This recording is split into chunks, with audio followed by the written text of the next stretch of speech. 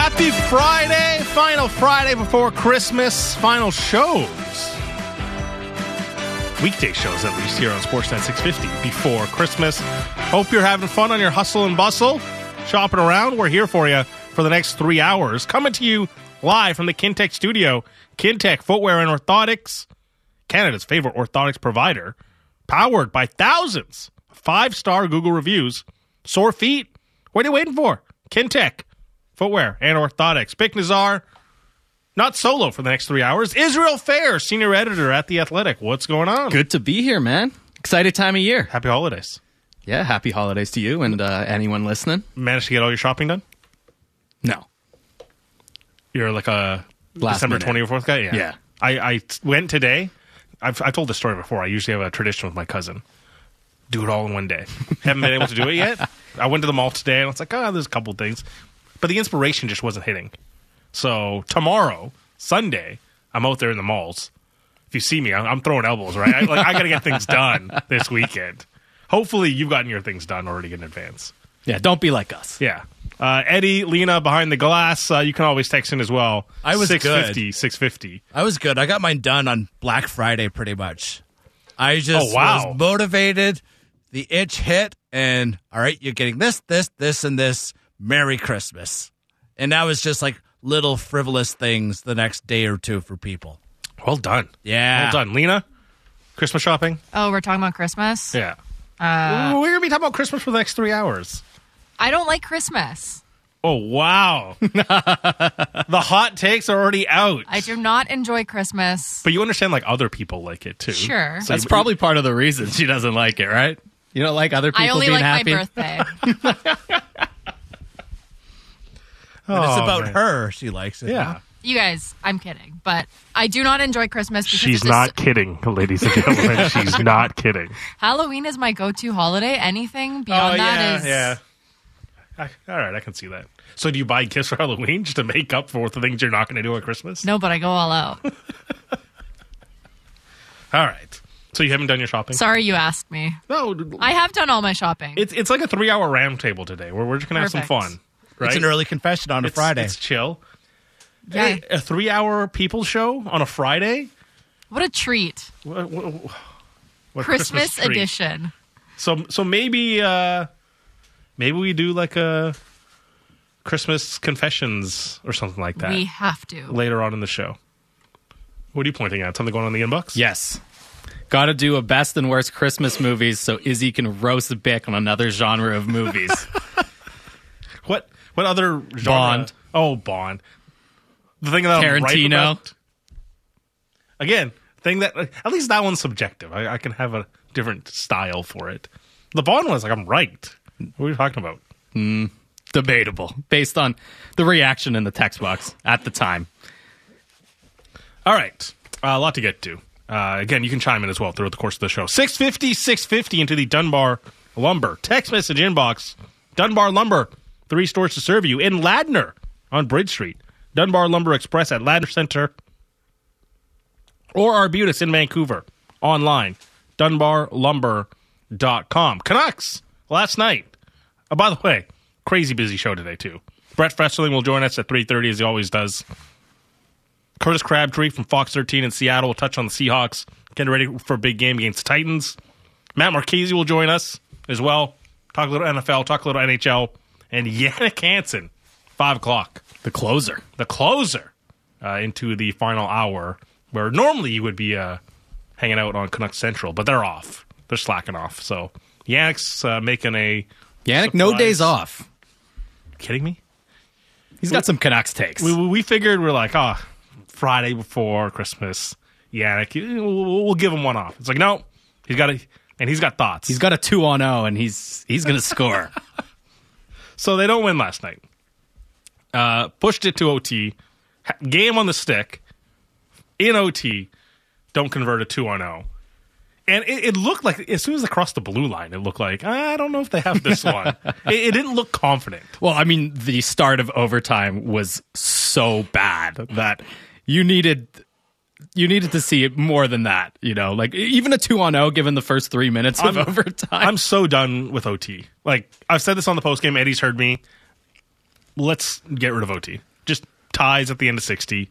Let's do that. Like, even, honestly, the final 5 minutes was nice because the goal was scored, and that kind of re-energized the game. But that's not the norm. But the lead up to that goal was rather stale. There was a chance here and there, but it looked like two teams kind of waiting for a point, and then Teddy Bluger creates his goal. Yeah. And suddenly Garland's there, and they score that, and suddenly the Dallas is like, all right, we got to work for a point now.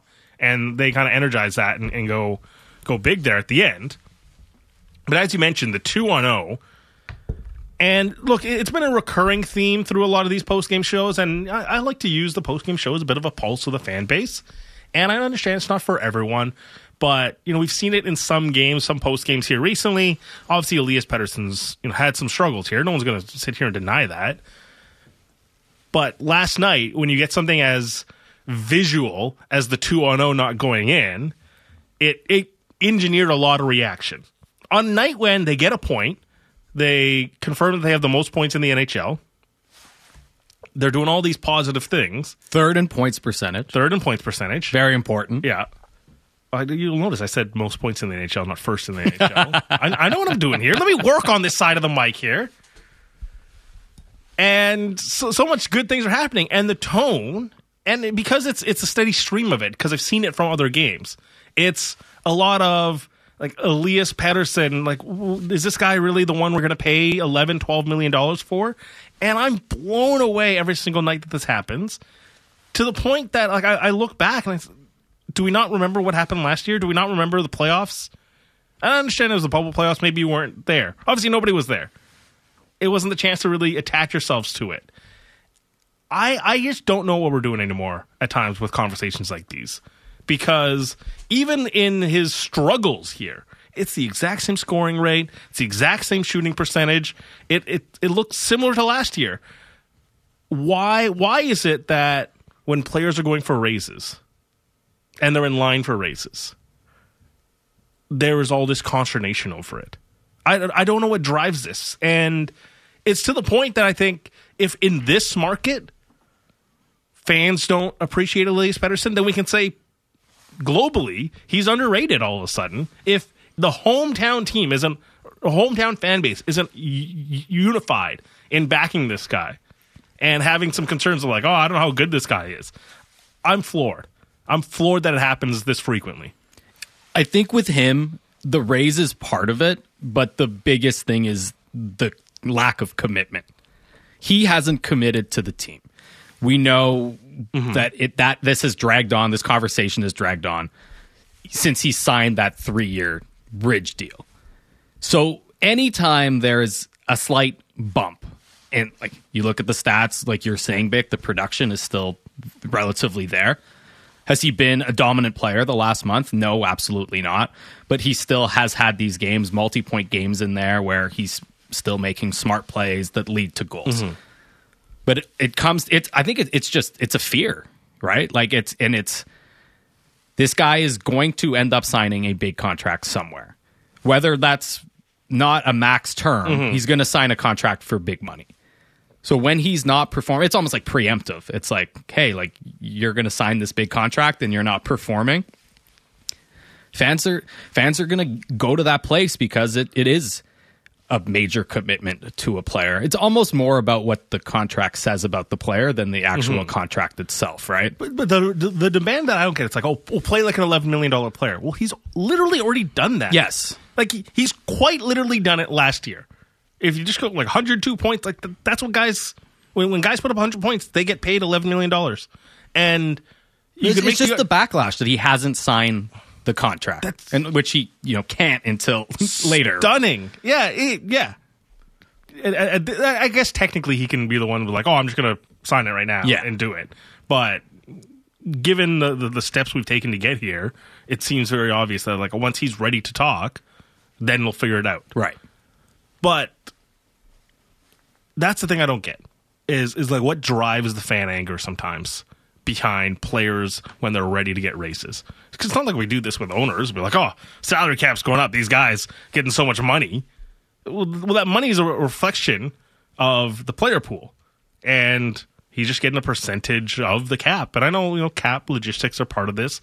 but it floors me every single time. That I think he's being undervalued, or at least underrated now about what his impact can be for the team. And there are moments, I tell you, man, where there's like mental gymnastics sometimes of, well, he doesn't do this one thing the way I like it, so I'm going to hate on everything that he does. And look, I understand, like, he falls down. Like, I get it. I see, I said this last night, I see what everyone else sees. But to use that one thing as the reason to discount everything else that happens, if he falls down and wasn't producing, that's a big problem. But we've seen him work around this issue. It's choosing this one little defect. It's Moneyball. Okay? You remember that scene when he's like on the board and he's like, I believe with our payroll we can find 25 guys to build a championship roster. Yes, yeah. Be like, Billy, here's Chad Bradford.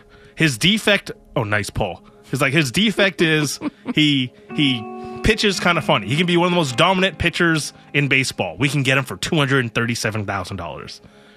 That's Elias Pettersson right now. People are like, he falls down. Is he?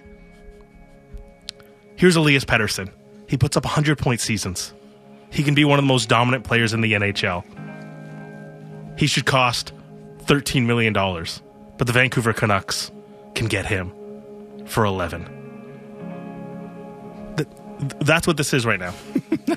That's what this is. He falls down. His defect is he falls down sometimes. I don't get it. I want someone to properly explain it to me of why there isn't a thing. Again, someone's texting in. Pettersson isn't producing. Literally has 41 points in 34 games. That's happening right now. In the last, 13 games here? Last 10 games, he's got 11 points. The bottom line literally is there.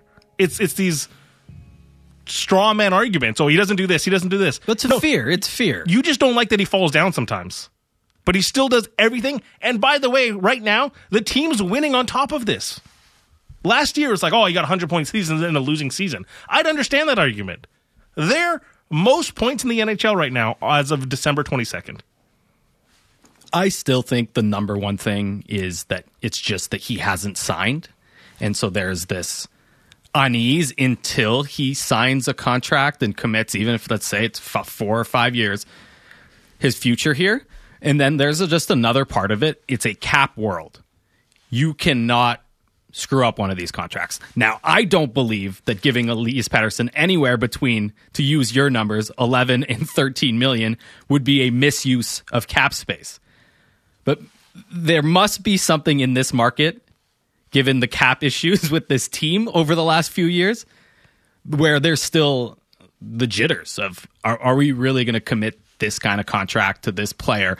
I'm sold. I've been sold for a long time. I see, even though, like I said, hasn't been the dominant player for about a month now, there's still, it's not like he disappeared, right? It's not like he's completely inefficient. It's not like he's completely unproductive. The numbers are still there. The team is winning. It's just, for a guy like him, there's I guess a bar to clear. And this isn't anything new either, Bick, because the Sedins went through some of this as well in Vancouver. When they got their big contracts, it was, okay, now you guys got to be the guys. You have to be the best players on this team, the best players on a contending team. There's still some road to run there with Pettersson. And the idea is if he does ultimately sign in Vancouver, those will be the stakes. But what the Sedins did after they signed is... And guess what Ross. they were? Yeah, they did it. And Pearson, Hart. Yeah. 2, Stanley Cup final appearance. Yeah. Like, they did it, at least in that context. I guess, I think people are just they're antsy about the Pettersson situation. I don't get it. A lot of text coming in. He completely disappears in many games. 650. Pettersson for Horvat, please. That price is going to kill the team. This is what we see regularly, and I'm floored by it every single time. Well, I'd be curious what, I'd like to flip it. What, for the negative people on Pettersson, does he need to score 5 goals per game? Like, to set the bar in reverse, what do you need to see? Because if you're just going to say, well, he's not productive enough, even though the last, tack this season onto last season, he's been one of the most productive players in the league. He's a catalyst on the power play. The power play has been incredibly good this year. I still think that there's even room for growth. We're not talking about a player who's hit his ceiling yet. For me, those are all positives. But what's the flip side? Compare him. Does he have? Are you not going to be sold until he puts up McDavid numbers?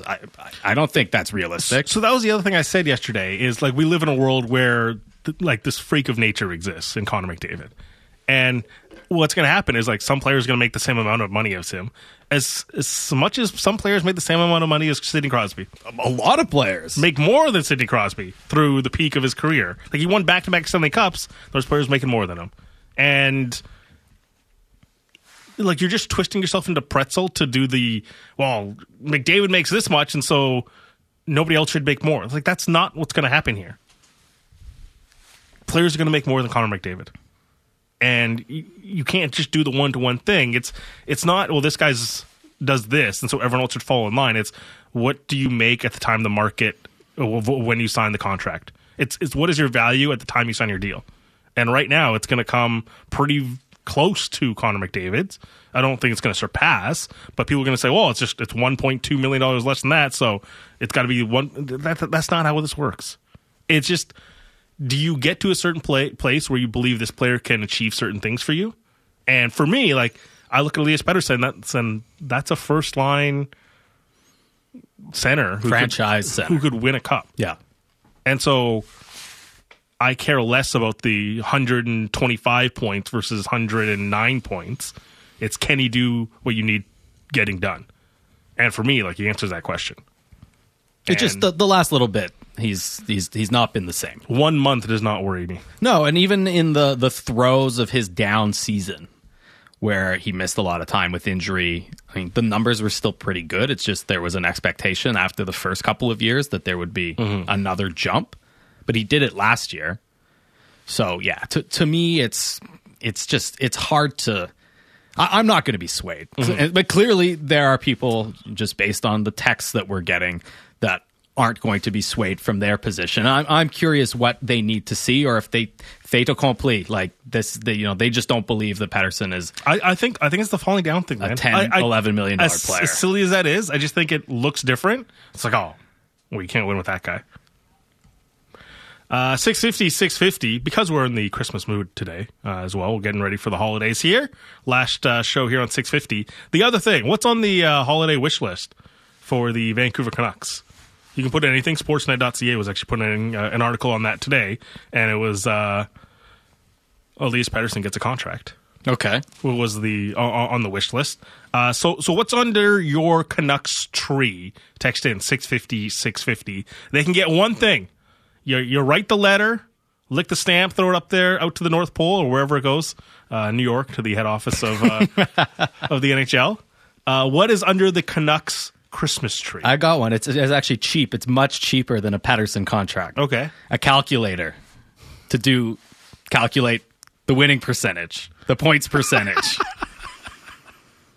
So everyone's, the Canucks can know whether or not they're truly a first place team.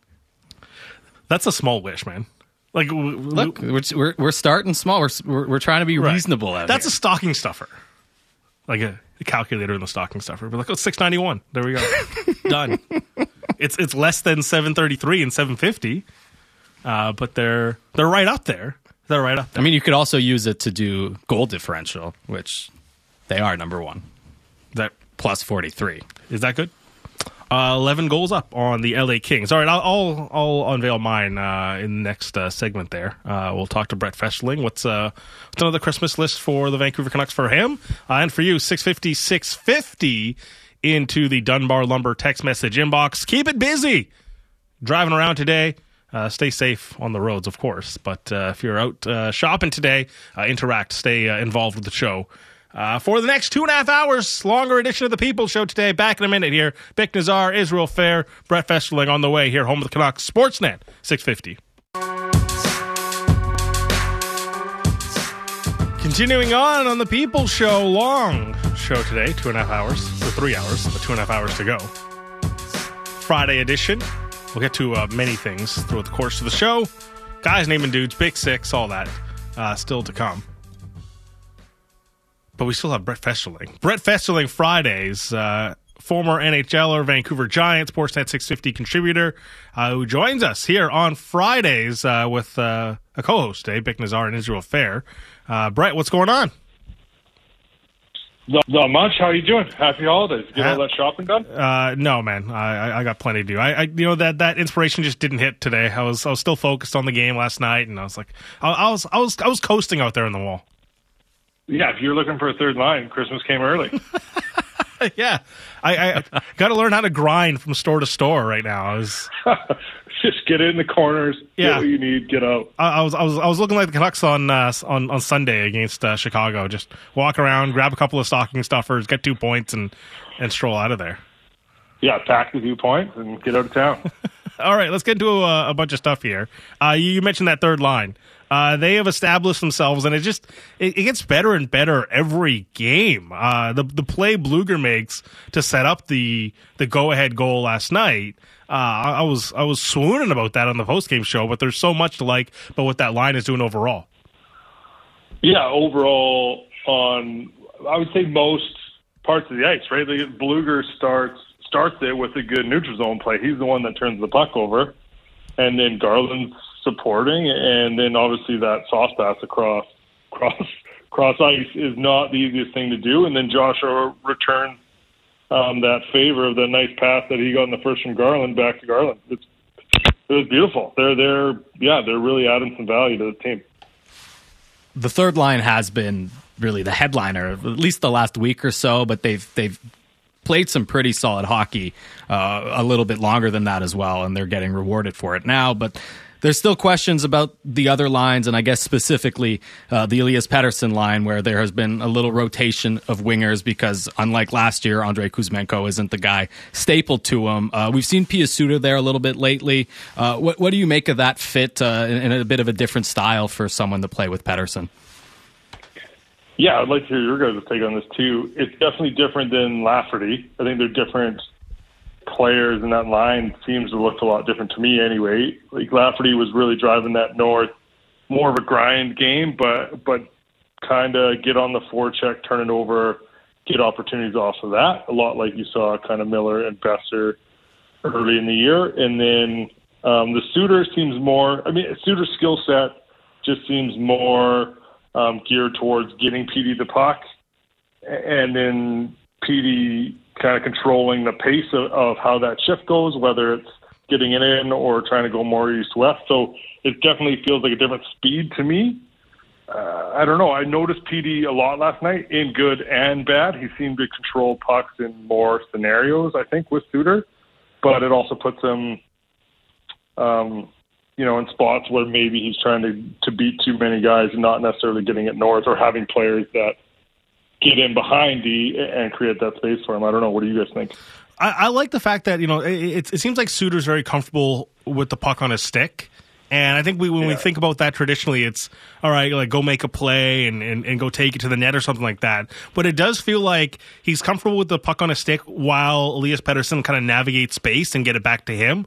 Or sometimes with Kuzmenko or Lafferty, here recently, Lafferty, it's been far more direct, obviously, but it hasn't necessarily always returned back to Elias Pettersson. And Kuzmenko, I don't know, we could do a whole show on the Andrei Kuzmenko conversation so far this year. But just so far, there's a methodical nature to how Suter kind of controls the puck and looks for Elias Pettersson immediately. Yeah, and I think if they can build off that, and that's the big question that remains, I think, is if they can find some chemistry in that, then you should have more opportunities where they do have those give and goes and maybe work little plays that are more strategic and kind of more of a chess match in that zone, rather than kind of that brute force, get the shoulder and take it to the crease, in a Lafferty type style. So I think they're both good players. Whether they will fit or really kind of get in sync there, I'm not sure yet. Speaking of maybe a bruising style, taking the puck to the net, we saw a pretty vintage JT Miller play where he drives to the net and creates a lane for Brock Besser to score another pretty goal. JT is, I guess, seen now these days as a modern power forward. He's maybe not quite as big as the guys 15, 20 years ago, but he can obviously skate. He's obviously not scared to throw his body around. As a D-man, what can you do against a guy like Miller when he's bearing down on you? And you also have to take into account that if he's opening up space, the guy that's next to him is on a pretty strong scoring tear at the moment.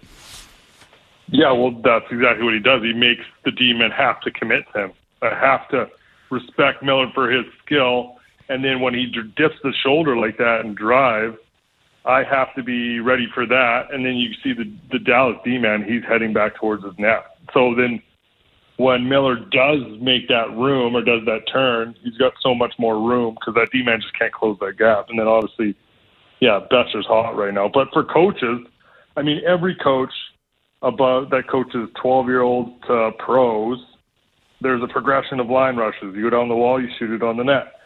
You go down with a center who's driving. The first progression is a shot for the rebound. The second is a pass. The third is the forward cuts in behind the guy driving, which you see Petey do all the time. And then the fourth is exactly what Miller does there, is that dip shoulder, make that D-man commit to you, and then turn back and hit the late guys, whether that's the fourth D or the Besser. So that's very, classic power forward. And I think Miller does an incredible job of getting physical. And then especially after you see Miller get hit, he kind of got a blindside, bit dirty hit maybe 2 shifts before that. And you knew he was mad and he was going to go create something. When he gets in that mode, I like when guys hit Miller because he gets really mad and then he goes and creates stuff. Right.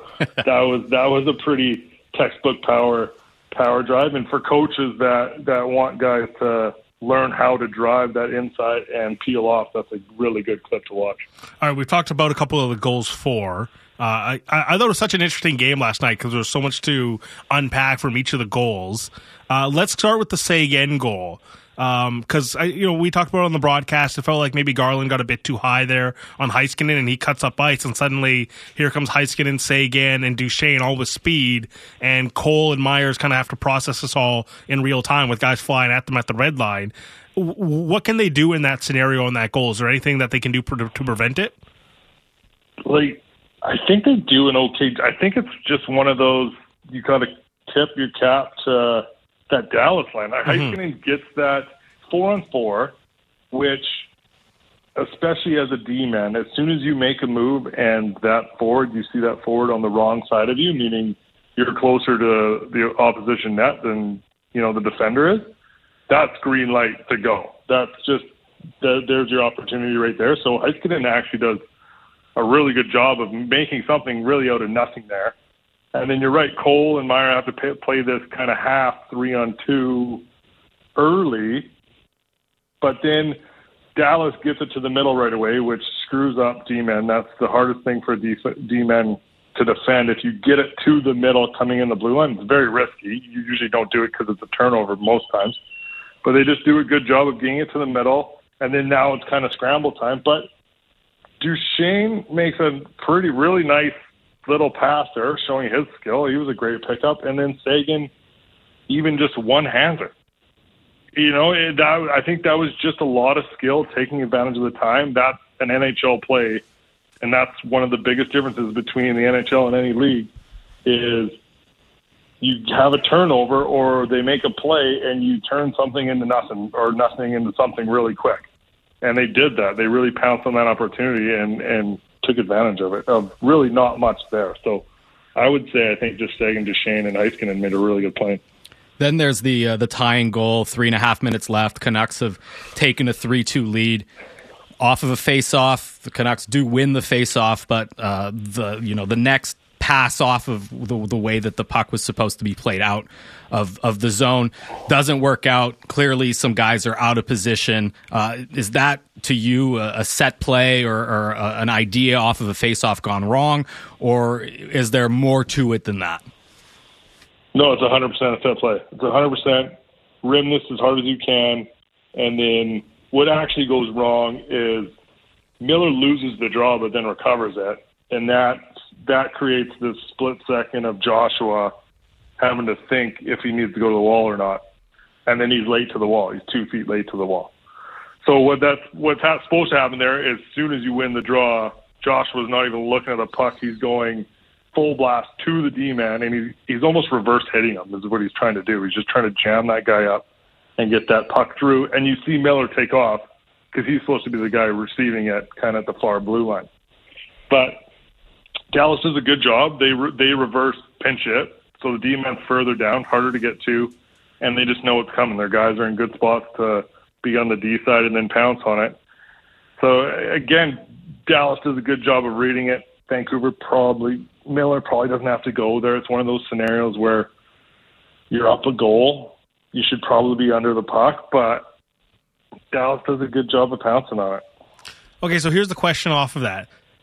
Like we thought exactly that, just that it was a set play. Should they be running that set play up a goal that many minutes to go in regulation, where a guy's blowing the zone like that? No, they shouldn't be blowing the zone, but I don't mind the rim play. Usually what happens is they end up pulling the goalie. I don't know. I don't think that scenario was a pulled goalie, but they're coming. Both wingers are coming on the D-man. You don't have a lot of time to do anything, so it's usually a set play. So it's either D-man rimming, depending on where you think the forwards are going and how they're lined up. You're going to run the hard rim, or you're going to do the up the short side. So the D-man would switch, and the forehand would come up and go off high up the tight wall there, which Canucks have done a lot in the past. So I don't mind the play call because you only have a few options really there. But it really comes to Joshua needs to get to that wall, and it's unfortunate he doesn't, and it ends up in the back of the net. But I think it's mainly don't blow the zone before the puck is really what it was, and be able to recover. But again, Dallas does a good job. They're such a Pete DeBoer team; they just keep coming.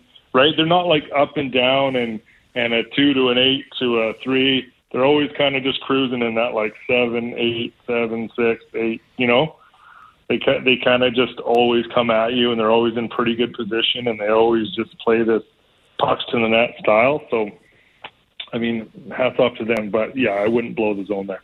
Well, like you mentioned, Joshua kind of gets stuck in no man's land because it's not a clean win.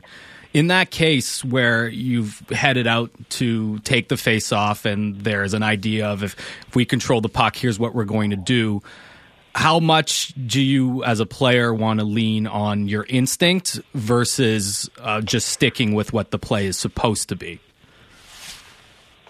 I'd go with your instinct.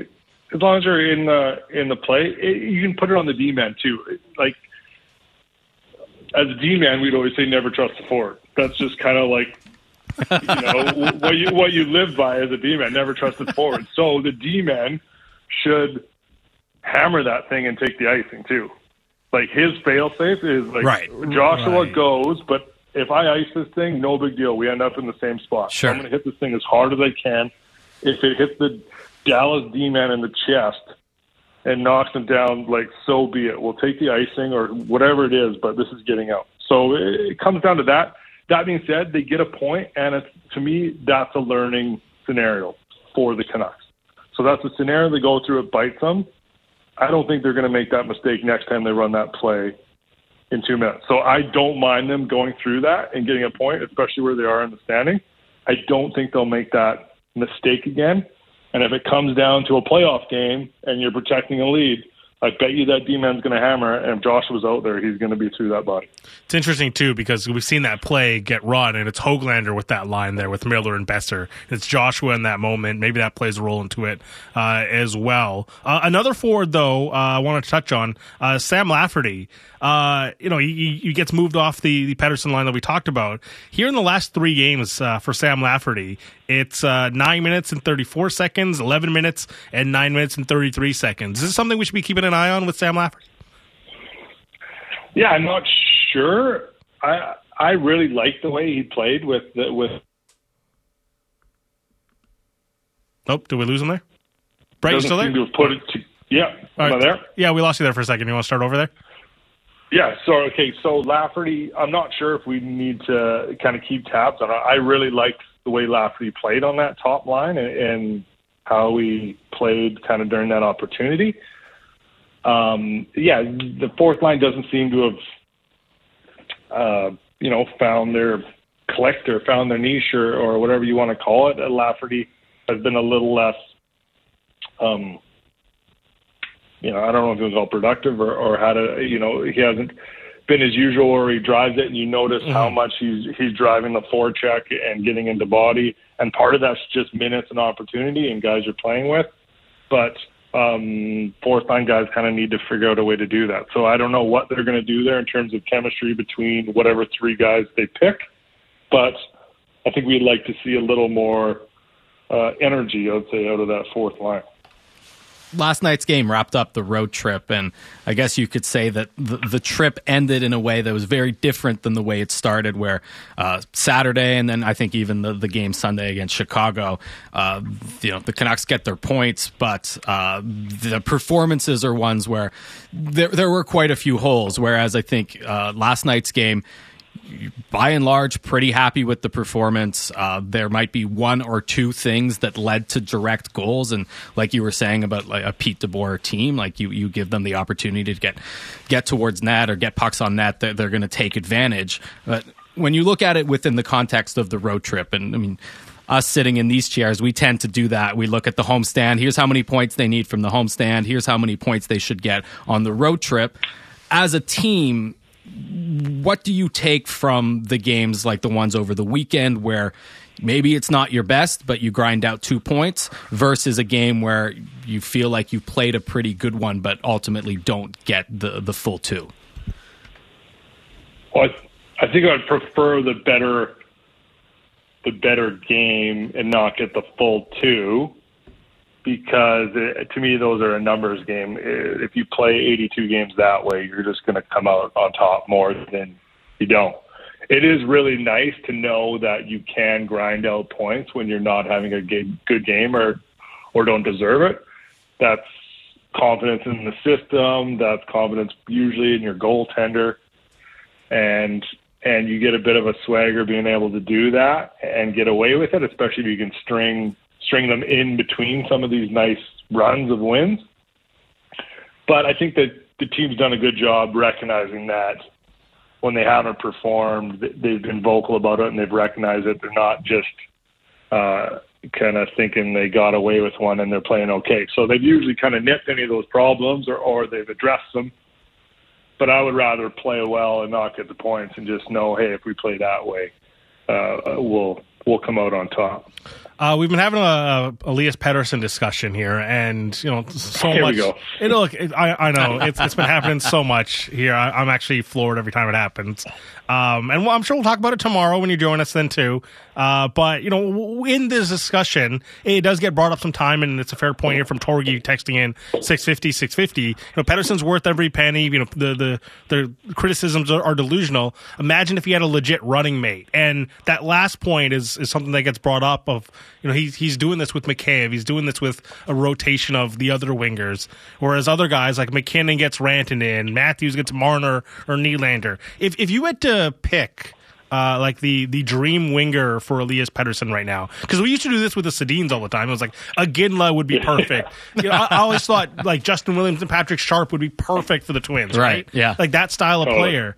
If you had to pick a dream winger for Elias Pettersson, who's top of your list? So hard. I mean, I like what I saw in the Lafferty games because a bit more of the North, and I feel like it created a lot of room for him. Obviously, Lafferty, he's obviously an NHL player and very good, but maybe the skills lacking. We call it an $8-9 million player. I would love to see like a legit power forward, like almost like a Nichushkin, Barbashev. I think about like old Bertuzzi days with Naslin kind of thing. Right. I like that style of line. I think it's really hard to play against. It's very dynamic in different ways as a D-man that's guarded against them. I don't know if that's the right fit for him. I don't know if we've seen that, so it's hard to judge, because he might do really well with just like a solid Swedish winger that kind of feeds off the same style and play, and they can just give and go and pick apart defenses as well. So I don't know. I kind of lean towards maybe the power forward that has some of the skill. I mean, maybe even a guy in the likes of Hyman, something like that. I'm not necessarily the biggest Hyman fan, but you kind of get where I'm going with it, I think. I mean, that's technically supposed to be Mikheyev, though, too, right? Yeah, exactly. That's the thing. But is Mikheyev that, or is he a poor man's version of that a bit? Right. Nothing against Mikheyev. He's a great player and plays well. Just bring it to the next level. Is it tougher to find a comp because he's kind of a unique player too? Yeah, I think Petey has a very unique style. He's kind of got. He reminds me so much of Datsuk in terms of just his skill and his grittiness in terms of the reverse hits he'll throw when guys are coming at him, or savvy kind of stick lifts kind of behind guys, almost waiting, trapping them. Making them think they have enough room to take a pass and do something, and then he uses that against them at the last second kind of thing. So it would be hard to find somebody that fits perfectly with his style, because I think you need a very smart hockey IQ player to read off him and know where to go and when to stay back and when to support and when to give him room. But I don't know. That's a really tough one. What do you guys think? Can I throw that back at you? Well, someone's texting in here and it says, it sounds like you're describing Miller, right? And you think, totally. We've literally seen it work with JT Miller on Patterson's wing. I think my initial thought is just like a off the puck like sniper. Yeah. Like kind of like we saw, he's such a good disher with Tyler Toffoli, right? It worked there, where someone who was so intelligent to find space away from the play, and like he'll find you eventually, and then there you are. If you got a good release, you got a good shot, you'll get your goals. Yeah, that's in my mind's eye. That's how I view it. Yeah, I mean, I like that thought process. I think pure shooters, are a bit of a dying breed. You don't see. I don't think you see as much shooters as you did in the old like Brett Hull, Shanahan's, those kind of guys, Leclerc's. But yeah, that's a tough call. I mean, we're gonna keep looking at it. I don't know if we'll ever see Miller and Petey together again, because especially if Miller's staying center, obviously. But I like that. Old Rick Tocchet. Can we bring back an old Rick Tocchet? That would go well. Yeah, get him to player coach. Hey, man, Reggie Dunlop. Yeah, you've become like a coach on this show, man. Appreciate all the insights. Yeah, thank you so much for having me. He's Brett Feschling. Brett Feschling Fridays. We'll talk to him tomorrow over at the rink as they get ready for another game against the San Jose Sharks. 4th game against the Sharks. That's a lot. It's a lot. As I'm thinking about players there, I mentioned Toffoli. Yeah. The dream guy for me, he's not acquirable, but just the dream guy would be like a Kyle Connor. Okay. Like someone with a lot of speed, obviously, but... Yeah, could you imagine Connor Mikheyev on opposite wings? Whew, that would be the dream. And, I mean, the idea there would be Mikheyev would make up some of Connor's defensive... Yeah. Lack of success. It's not terrible, but it's not great. No. But nevertheless... the analytics are not very good. Pettersson... But he is a bona fide sniper. Yeah. Super fast. But the point that I think we ultimately landed on there with Brett was that Pettersson is such a unique player, and that he could, like, you could have the idea of put him with a power forward and play like a pretty typical north-south game, and he's going to be fine.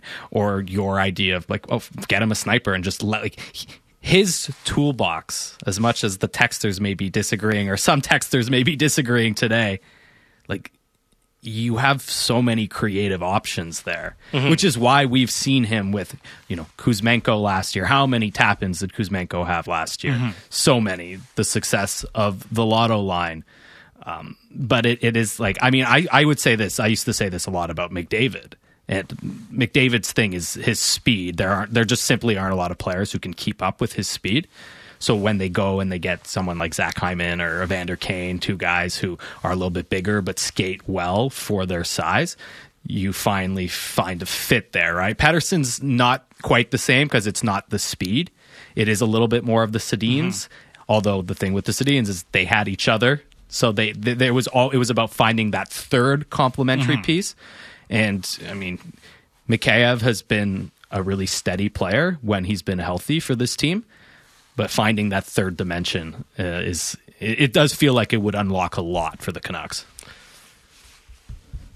He almost kind of feels like, I'm not saying he's this level of player. It's cross-sport reference here, but it's always been interesting to me of how like the Denver Nuggets had to figure out how to get people to play with Jokic. For sure.